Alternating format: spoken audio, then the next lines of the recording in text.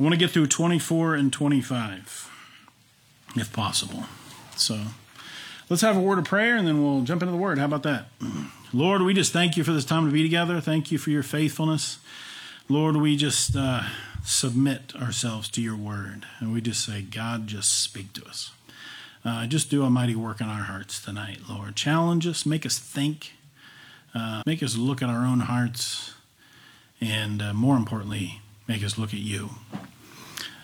We love you, Lord, and we're just thankful that you share your truth with us, that you've revealed yourself to us. Lord, if you hadn't revealed yourself, we'd know nothing.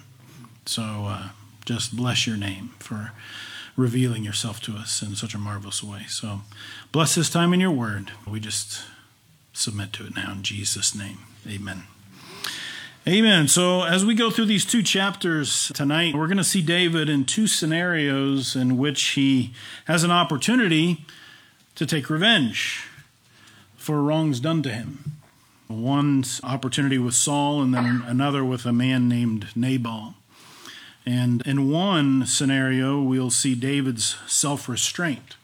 We'll see his love for Saul and his respect for the position that Saul has and God's anointing on Saul as the current king. They're going to work together to restrain him from taking revenge on Saul. In the second, chapter 25, we'll see a very human David.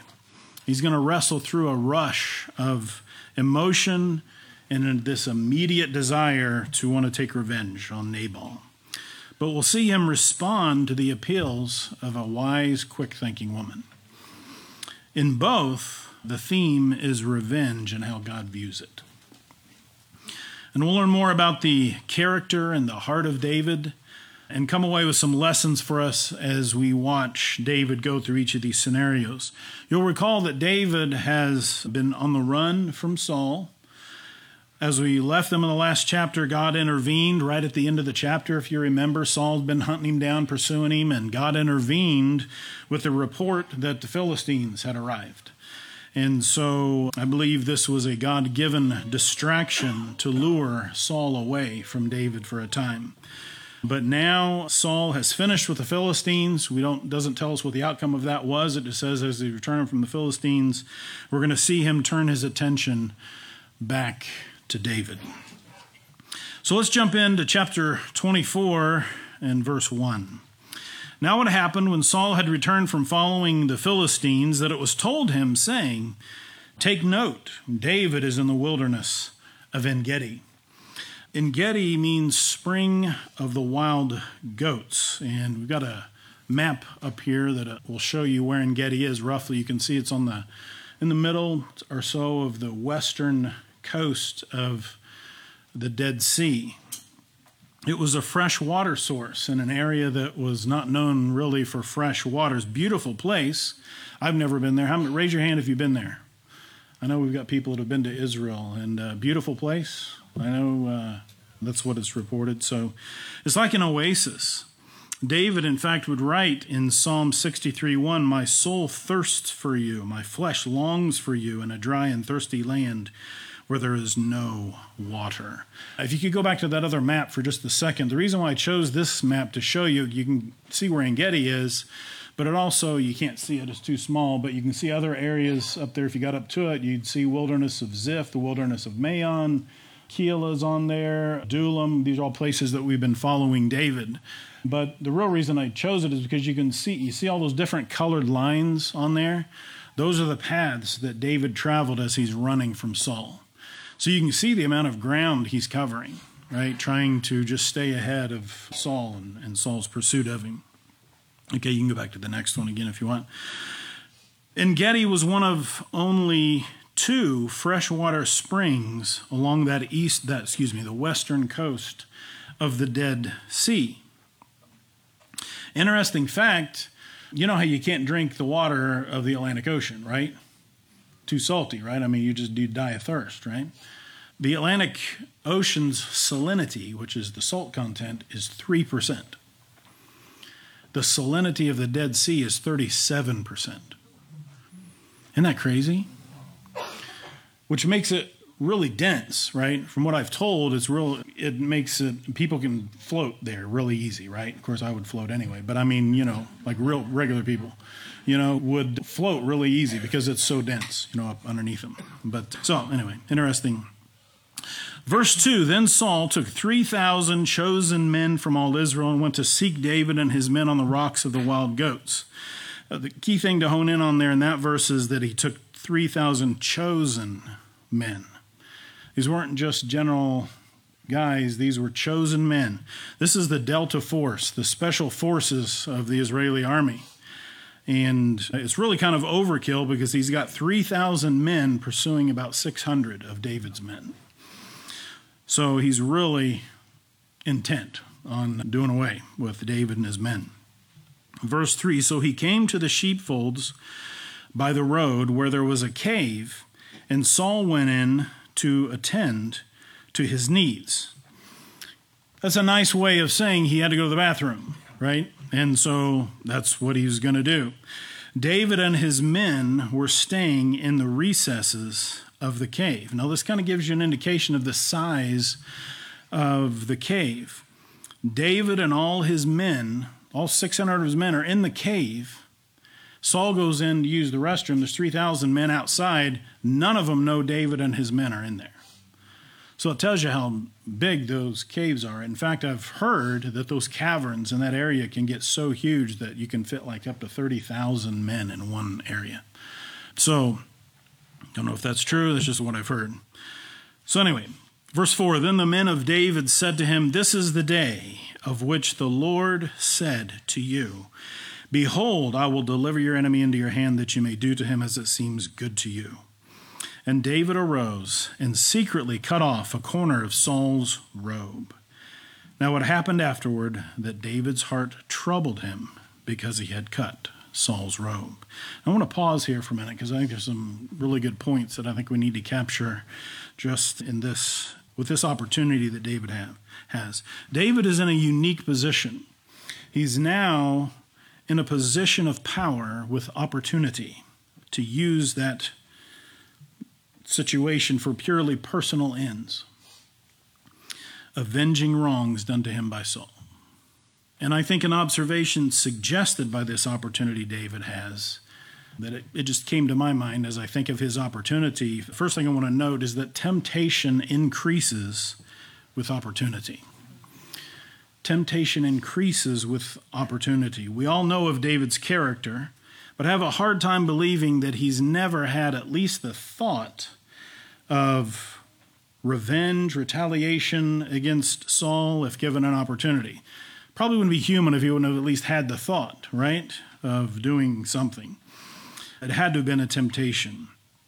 You can't always control when opportunity arises. So I just thought it was a good caution for us to be aware that the strength of temptation is probably going to go up when there's opportunity. An example, I had a guy come to me one time who had struggled with a particular temptation for some 30 years, and he'd been able to, he was a brother in the Lord, and he had been able to keep it at bay for many years, but then all of a sudden life circumstances changed. Before he didn't have much opportunity. All of a sudden life circumstances changed. Now there's opportunity, easy opportunity. All of a sudden the temptation went through the roof. And he's in my office weeping. He doesn't want to give in.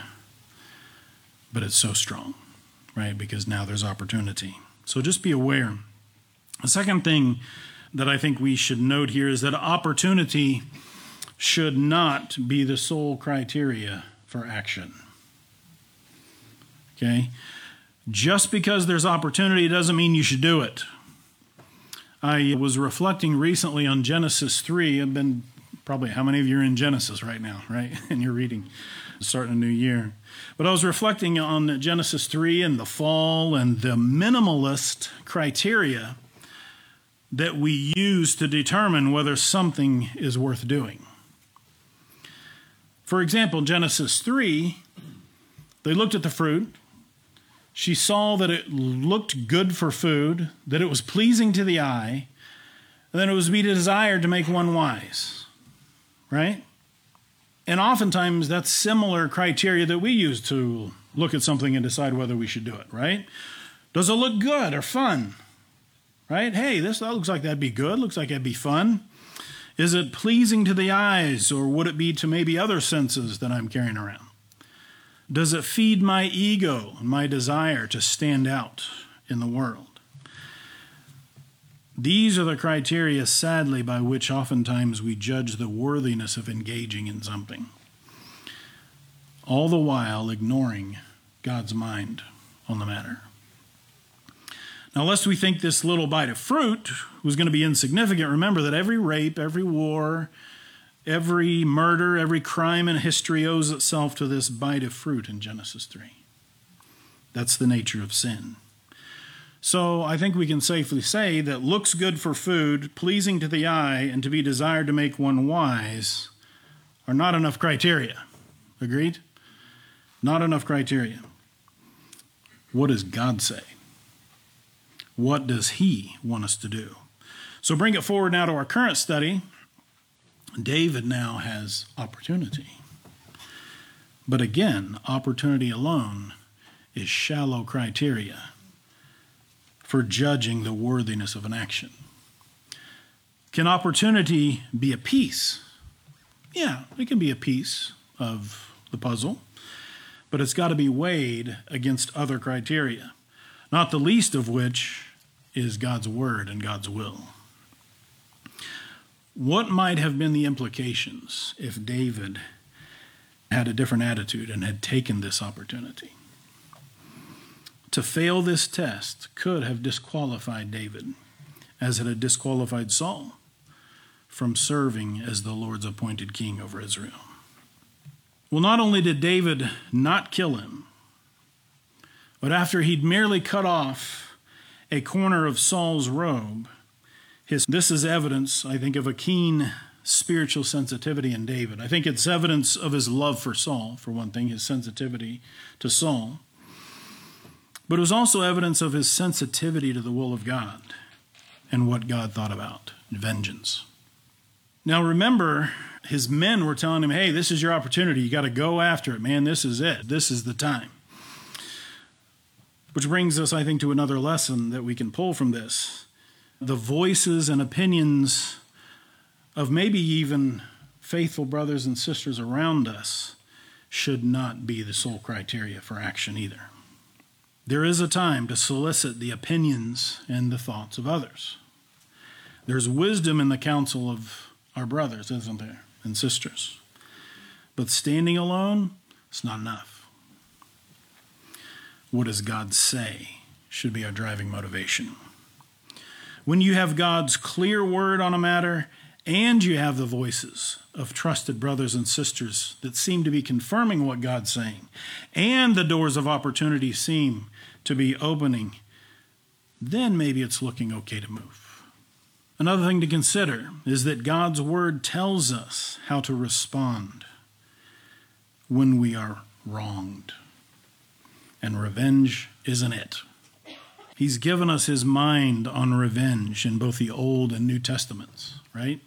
I'm going to read a couple from the Old Testament, a couple in the New, just tons, obviously, as you can imagine, but just a couple from the Old Testament, a couple from the New Testament. The Old Testament, Deuteronomy 32:35, vengeance is mine and recompense.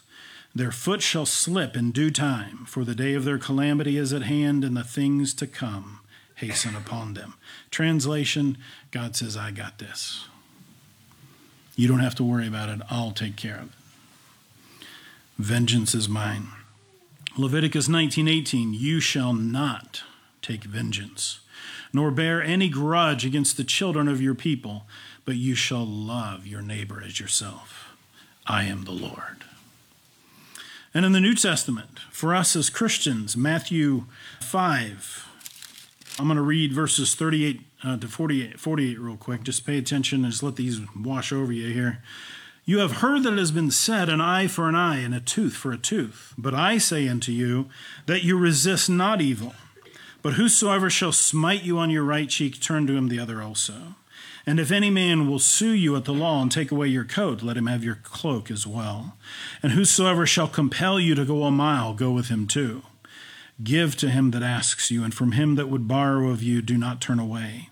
You have heard that it has been said, you shall love your neighbor and hate your enemy. But I say unto you, love your enemies. Bless them that curse you. Do good to them that hate you. And pray for them which despitefully use you and persecute you, that you may be the children of your Father which is in heaven. That's an important statement right there. That you may be the children of your Father which is in heaven. For he makes his sun to rise on the evil and on the good, and sends rain on the just and on the unjust. For if you love them which love you, what reward do you have? Do not even the publicans the same? And if you salute your brethren only, what do you more than others? Do not even the publicans so? Be ye therefore perfect, even as your Father which is in heaven is perfect. Strong words, high calling. And then in Romans chapter 12, verses, really I'm going to give you the references 9 to 21. Read that whole passage from 9 to 21. Is a really great passage on how to respond to evil, respond to being mistreated or whatever. But I'm going to read from verse 17 to 21. It says this, repay no one evil for evil. Have regard for good things in the sight of all men. If it is possible, as much as depends on you, live peaceably with all men. Beloved, do not avenge yourselves, but rather give place to wrath, for it is written, vengeance is mine, I will repay, says the Lord. Therefore, if your enemy is hungry, feed him. If he is thirsty, give him a drink. For in so doing you will heap coals of fire on his head. Do not be overcome by evil, but overcome evil with good. That was Romans 12. I can't remember if I said that was Romans 12. Yeah, 17 to 21. Anyway, this is what we see David doing right here. This choice that he's making, right? To not, against the counsel of the people around him, to not go after Saul and do him harm. Another thing I think that we can pull out of this passage is that others are watching how we respond. Others are watching how we respond. David's men were watching him. David wasn't just learning how to walk in the will of God.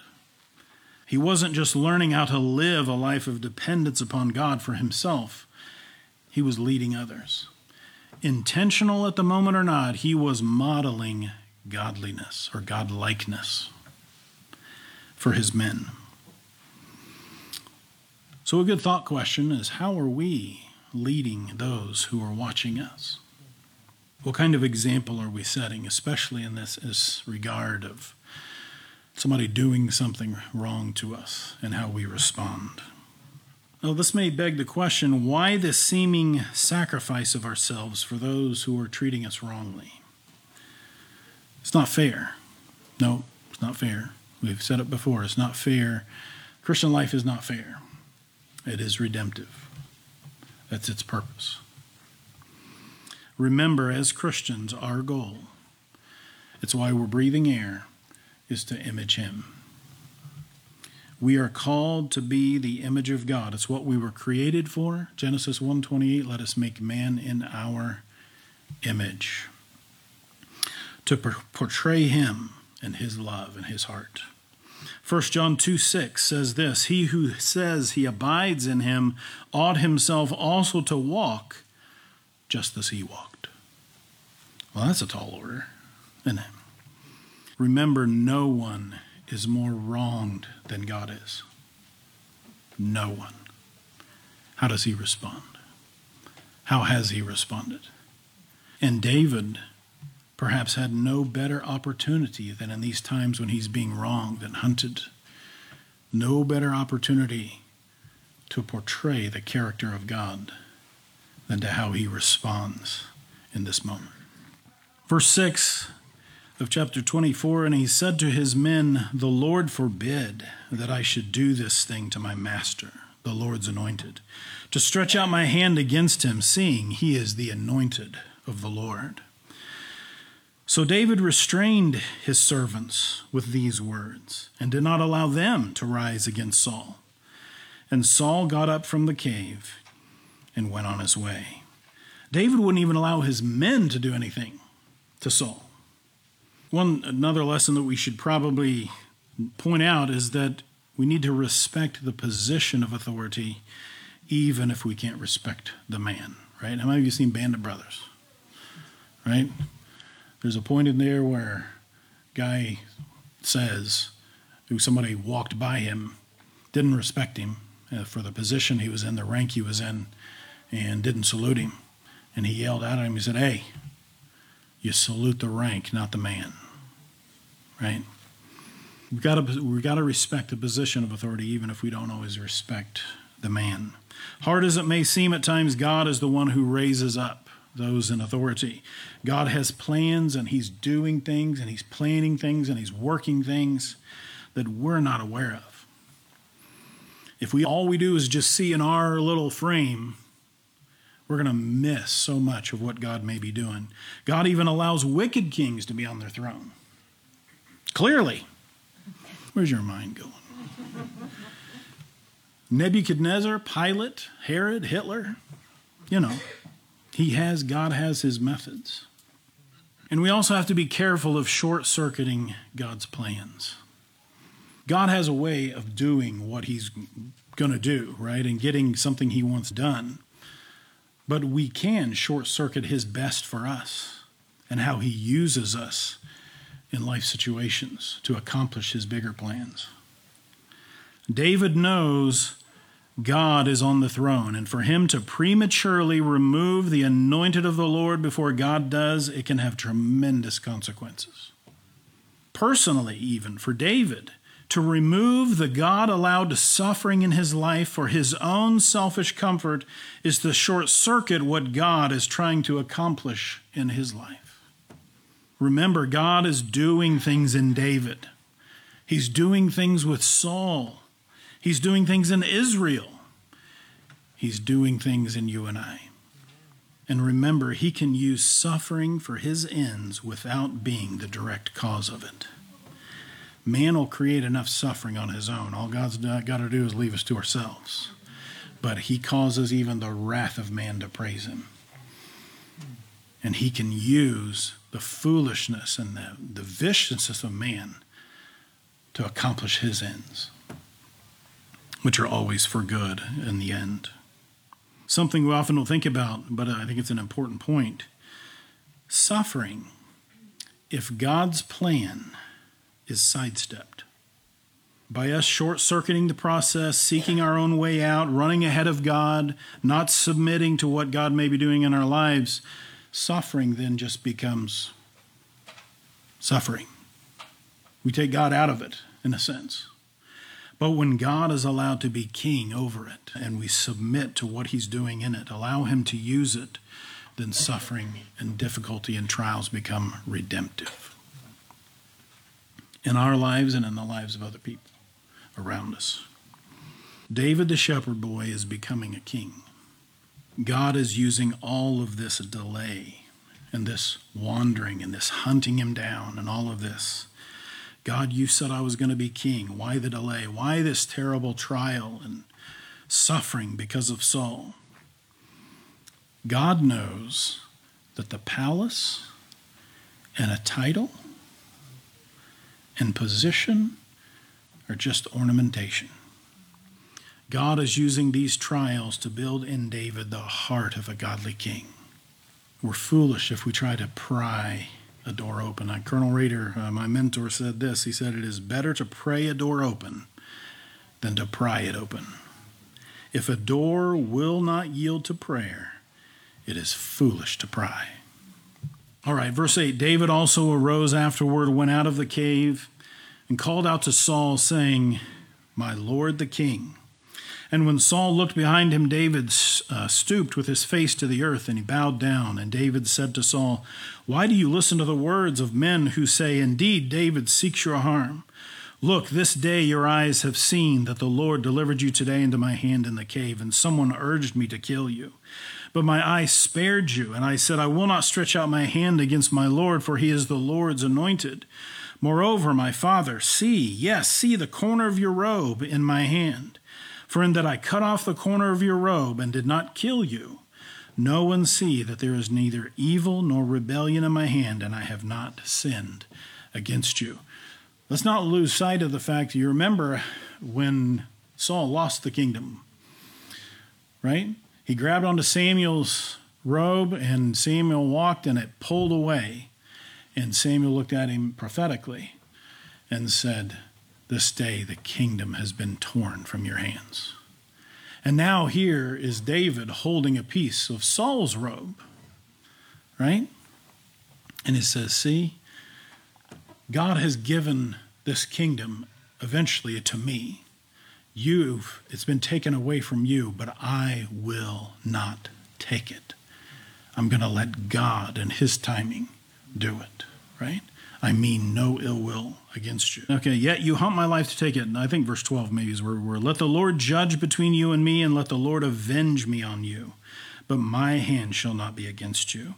As the proverb of the ancients says, wickedness proceeds from the wicked, but my hand shall not be against you. After whom has the king of Israel come out? Whom do you pursue? A dead dog, a flea? Therefore let the Lord be judge, and judge between you and me, and see and plead my case, and deliver me out of your hand. David's given it a noble effort here. I mean, this speech reveals the heart of David that we've been seeing, his willingness to honor Saul's God-ordained position, willing only to do him good, even though Saul's doing evil to him. Saul's going to have a moment of lucidity here. He's going to have some clarity. He's going to be humble here for a minute, but it's not going to last long, because Saul's idol, this desire he has for position and power, is absolutely controlling his life. He can't see it. It's consuming him. Verse 16, so it was when David had finished speaking these words to Saul that Saul said, is this your voice, my son David? You can hear a softened Saul there, at least in the moment. And Saul lifted up his voice and wept. And then he said to David, you are more righteous than I, for you have rewarded me with good, whereas I have rewarded you with evil. And you have shown this day how you have dealt well with me. For when the Lord delivered me into your hand, you did not kill me. For if a man finds his enemy, will he let him get away safely? It's a rhetorical question. Of course not usually. Therefore may the Lord reward you with good for what you have done to me this day. And now I know, indeed, that you shall surely be king, and that the kingdom of Israel shall be established in your hand. Saul recognizes something in David now. And now I know, indeed. Why now? What's the now he's pointing to? What is he seeing? He's seeing in David the opposite of himself. Self-control. To be able to suffer ill treatment and to be able to do good in return. Imagine how long a king would last, or his kingdom, if he came completely unhinged every time somebody said or did something contrary to him. Well, we don't need to look any further than Saul, because that's exactly what happened. It's exactly what we're seeing. We see Saul just going nuts and killing people and stuff if he suspects them of being against him. But the kingdom probably wouldn't be around long. Certainly if it did, it certainly wouldn't be very stable. Saul says, now I know. I see the fruit of what God pronounced over your life, David. And note how it was manifested. Note how it came out, this quality in David. It came out through the crucible of suffering.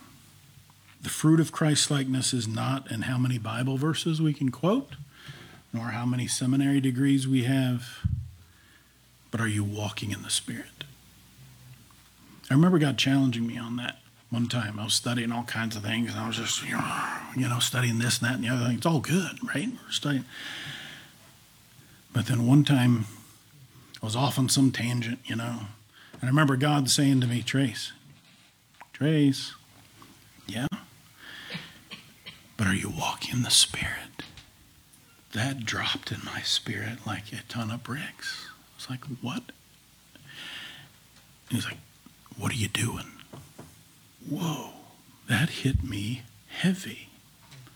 Why am I studying the dimensions of the ark if I'm not walking in the Spirit? I mean, isn't that what it's all about? Can you respond in life situations the way Jesus did? Especially when you're wronged. I remember 1 Peter 2, when it says that Jesus, when he was reviled, revile is a verbal lashing, right? When he was reviled, he reviled not again. He didn't revile in return, but instead he committed himself to him who judges righteously. Earlier in that passage, 1 Peter 2, it says, unto this were you called. For Christ also suffered in the flesh, and were called to follow his example. Verse 21, therefore swear now to me by the Lord that you will not cut off my descendants after me, and that you will not destroy my name from my father's house. And of course, David is not interested in exacting any kind of revenge on Saul or his family. On the contrary, he wants to bless his family, as we'll see. In verse 22, so David swore to Saul, and Saul went home, but David and his men went up to the strongholds. Notice that Saul went home, but David and his men went back up to the stronghold, right? They didn't go home locked arm in arm, back home to hang out with Saul and Jonathan, right? Probably because they didn't fully trust this moment of lucidity by Saul. Saul's not going to stay here, this place of awakening. Darkness, the darkness of his idol, will close on his soul again soon. So, just to summarize 1 Samuel 24, David had opportunity for revenge, but opportunity cannot be the only criteria for action. It's God's word that tells us to refrain from taking revenge. Actually, tells us to bless, to do good in the face of wrongdoing. Because others are watching, and God's goal is redemption for as many people as possible. He wants others to see his image in us. He wants us to portray him in the way we respond. So even if we don't have respect for the one in authority, we have to respect the position. This shows that we're submitting to God's plan in whatever circumstances we're walking through. The last thing we want to do is short circuit whatever God is wanting to do in us or in the situation that we're walking through. Amen? All right. Chapter 25. Verse 1, then Samuel died, and the Israelites gathered together and lamented for him and buried him at his home in Ramah. And David arose and went down to the wilderness of Paran. Samuel dying here marks the end of the era of the judges, right? You remember we had the era of all the judges that we studied. Samuel was sort of a judge prophet, right? But his death marks the end of the judges, and now we're into the kings, right? Saul, David, Solomon, and so on. We'll have a whole history of the kings now. David is still hanging out in the caves and in the strongholds. Verse 2, now there was a man in Maon whose business was in Carmel. Now this is a different Carmel, or Carmel, however you want to pronounce it, than Mount Carmel that's to the north and the west, closer to the Mediterranean. This is more in the center of Israel. And the man was very rich. He had 3,000 sheep and 1,000 goats. Now that's rich in those days. And he was shearing his sheep in Carmel. If he had 20 sheep and 20 goats, he would have been considered well off. This guy had 100 times that. Verse 3, the name of the man was Nabal, which, by the way, means fool. He's going to prove that. And the name of his wife, Abigail, means cause of joy, or the father's joy. And she was a woman of good understanding, we're going to see that, and beautiful appearance. But the man was harsh and evil in his doings. He was of the house of Caleb. Verse 4, when David heard in the wilderness that Nabal was shearing his sheep, David sent 10 young men, and David said to the young men, go up to Carmel, go to Nabal, and greet him in my name, and thus you shall say to him who lives in prosperity, peace be to you, peace to your house, and peace to all that you have. Now I have heard that you have shearers. Your shepherds were with us, and we did not hurt them, nor was there anything missing from them all the while they were in Carmel. Ask your young men, and they will tell you. Therefore, let my young men find favor in your eyes, for we come on a feast day. Please give whatever comes to your hand to your servants and to your son David." Now, David clearly feels comfortable reaching out to this guy because there's something of a connection between them. David expects Nabal to know him. He expects him to remember, or at least be able to verify with his men, the kindness and the help that David's men gave them and the protection that they gave them. Verse 9, "So when David's young men came, they spoke to Nabal according to all these words in the name of David and waited." Hey, if you've got anything, any extra, we'd sure appreciate, a little handout. And verse 10 says, "Then Nabal answered David's servants and said, 'Who is David? And who is the son of Jesse? There are many servants nowadays who break away, each one from his master. Shall I then take my bread and my water and my meat that I have killed for my shearers and give it to men when I do not know where they are from?'" So Nabal's not a nice guy. I can almost hear Scrooge in here, right? Are there no prisons? Are there no workhouses? Notice how eaten up this guy is with possessiveness, right? My bread, my water, my meat, my shears. No acknowledgement whatsoever of God's hand in providing these things. Which leads us to another point. Rich or poor, all of us should recognize that all we have has been given to us by God. None of it's really ours, right? It's on loan to us. In a very real sense, it's all on loan to even our kids, our family, all of it. We're to be good stewards and not be stingy. Verse 12, "So David's young men turned on their heels and went back, and they came and told him all these words. Then David said to his men, 'Every man gird on his sword.'" So every man girded on his sword, and David also girded on his sword.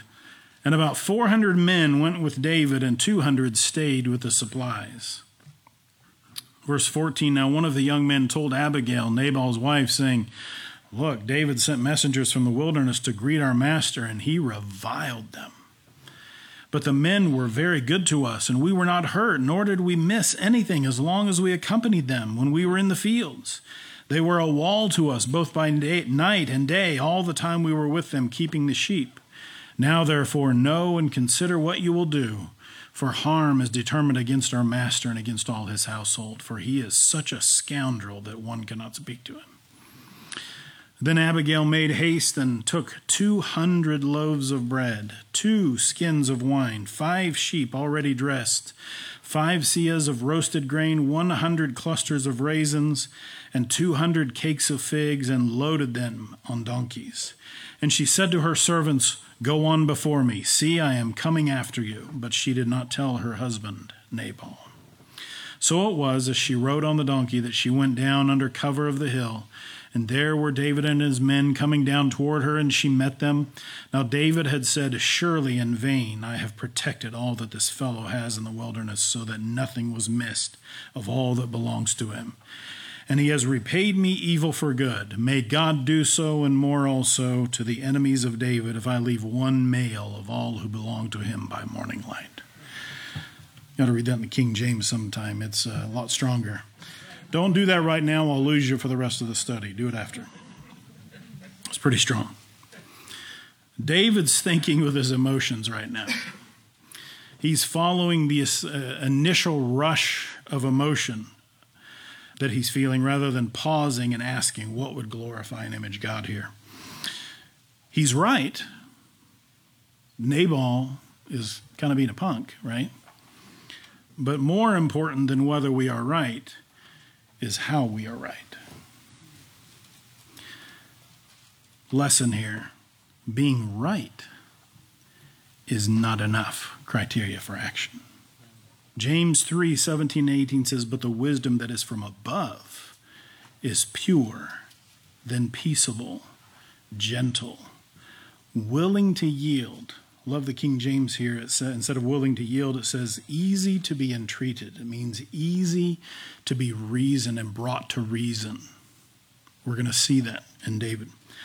Now the fruit of righteousness, easy to be entreated, full of mercy and good fruits, without partiality and without hypocrisy. Now the fruit of righteousness is sown in peace by those who make peace. That's the wisdom from above. David's hot now, but he's quickly going to realize his rash outburst and plan to exact revenge is not the right one. He's going to display his ability to be easily entreated and reasoned with, to listen to reason.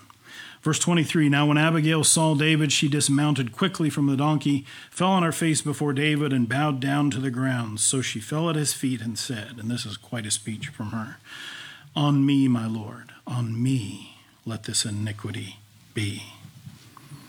Wow. Spirit of Christ there, huh? And please let your maidservant speak in your ears, and hear the words of your maidservant. Please let not my Lord regard this scoundrel Nabal. For as his name is, so is he. Nabal is his name, and folly is with him, foolishness. But I, your maidservant, did not see the young men of my Lord whom you sent. Now therefore, my Lord, as the Lord lives, and as your soul lives, since the Lord has held you back from coming to bloodshed, and from avenging yourself with your own hand, now then let your enemies and those who seek harm for my Lord be as Nabal. And now this present which your maidservant has brought to my Lord, let it be given to the young men who follow my Lord. Please, every time she's saying my Lord here, she's talking about David. She's not talking about her husband. She's talking about David. She's just being very respectful and very reverential. Please forgive the trespass of your maidservant, for the Lord will certainly make for my Lord an enduring house, because my Lord fights the battles of the Lord, and evil is not found in you throughout your days. Verse 29, yet a man has risen to pursue you, talking about Saul, and seek your life, but the life of my Lord, David, shall be bound in the bundle of living with the Lord your God, and the lives of your enemies he shall sling out as from the pocket of a sling. And it shall come to pass, when the Lord has done for my Lord according to all the good that he has spoken concerning you, and has appointed you ruler over Israel, that this will be no grief to you, nor offense of heart to my Lord, either that you have shed blood without cause, or that my Lord has avenged himself. But when the Lord has dealt well with my Lord, then remember your maidservant. Incredible speech by Abigail. Of all parties, in this moment, she is the enlightened one. Hers is the voice of reason and wisdom. She's being quite literally, as Matthew 5 says, a peacemaker. Her message, look, God is going to prosper you. He's going to fulfill all of his promises that he made to you.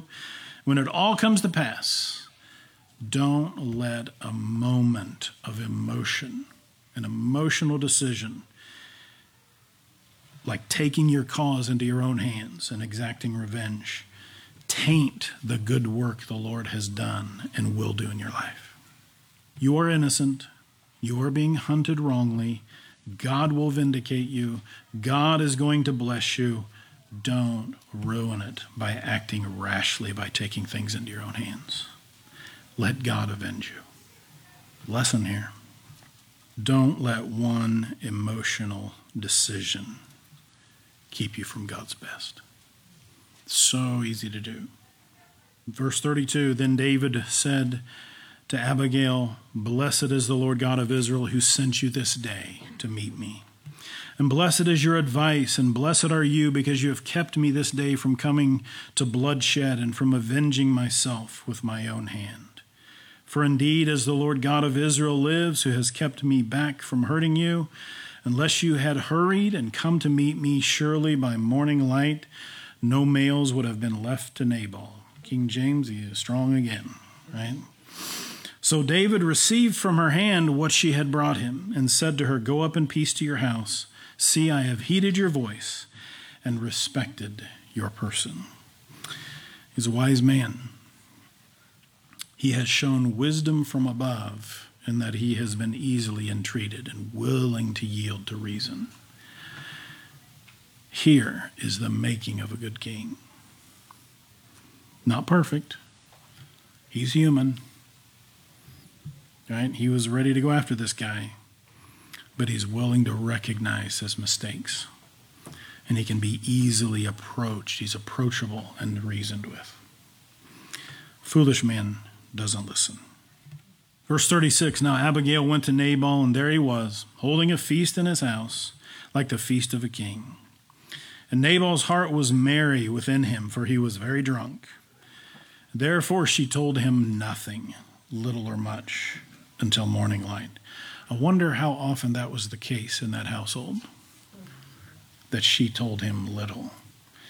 My guess is she probably tried for years and years. And at some point she probably realized what a waste of a time it was. Contrast with David. She knew she could tell David and talk to David and talk reason to him. So it was in the morning, when the wine had gone from Nabal and his wife had told him these things, that his heart died within him, and he became like a stone. And then it happened after about 10 days that the Lord struck Nabal and he died. So when David heard that Nabal was dead, he kind of has an aha moment. He said, blessed be the Lord, who has pleaded the cause of my reproach from the hand of Nabal and has kept his servant, meaning himself, from evil. For the Lord has returned the wickedness of Nabal on his own head. He says, wow, how close was I? David realizes how right she was. He didn't need to take things into his own hands. There's a saying that kind of gets tossed around among us pastors here, and it started by Bill. As far as I know, it's where it came from. If you want to defend yourself, God will let you. Or you can let God do it. Generally, he does a much better job. More godly job of it. Right? Last point is just a lesson point to put up there. Is the whole point of this whole study really, vengeance belongs to the Lord. And David sent and proposed to Abigail to take her as his wife. When the servants of David had come to Abigail at Carmel, they spoke to her, saying, David sent us to you to ask you to become his wife. Then she arose, bowed her face to the earth, and said, Here is your maidservant, a servant to wash the feet of the servants of my Lord. So Abigail rose in haste and rode on a donkey, attended by 5 of her maidens. And she followed the messengers of David and became his wife.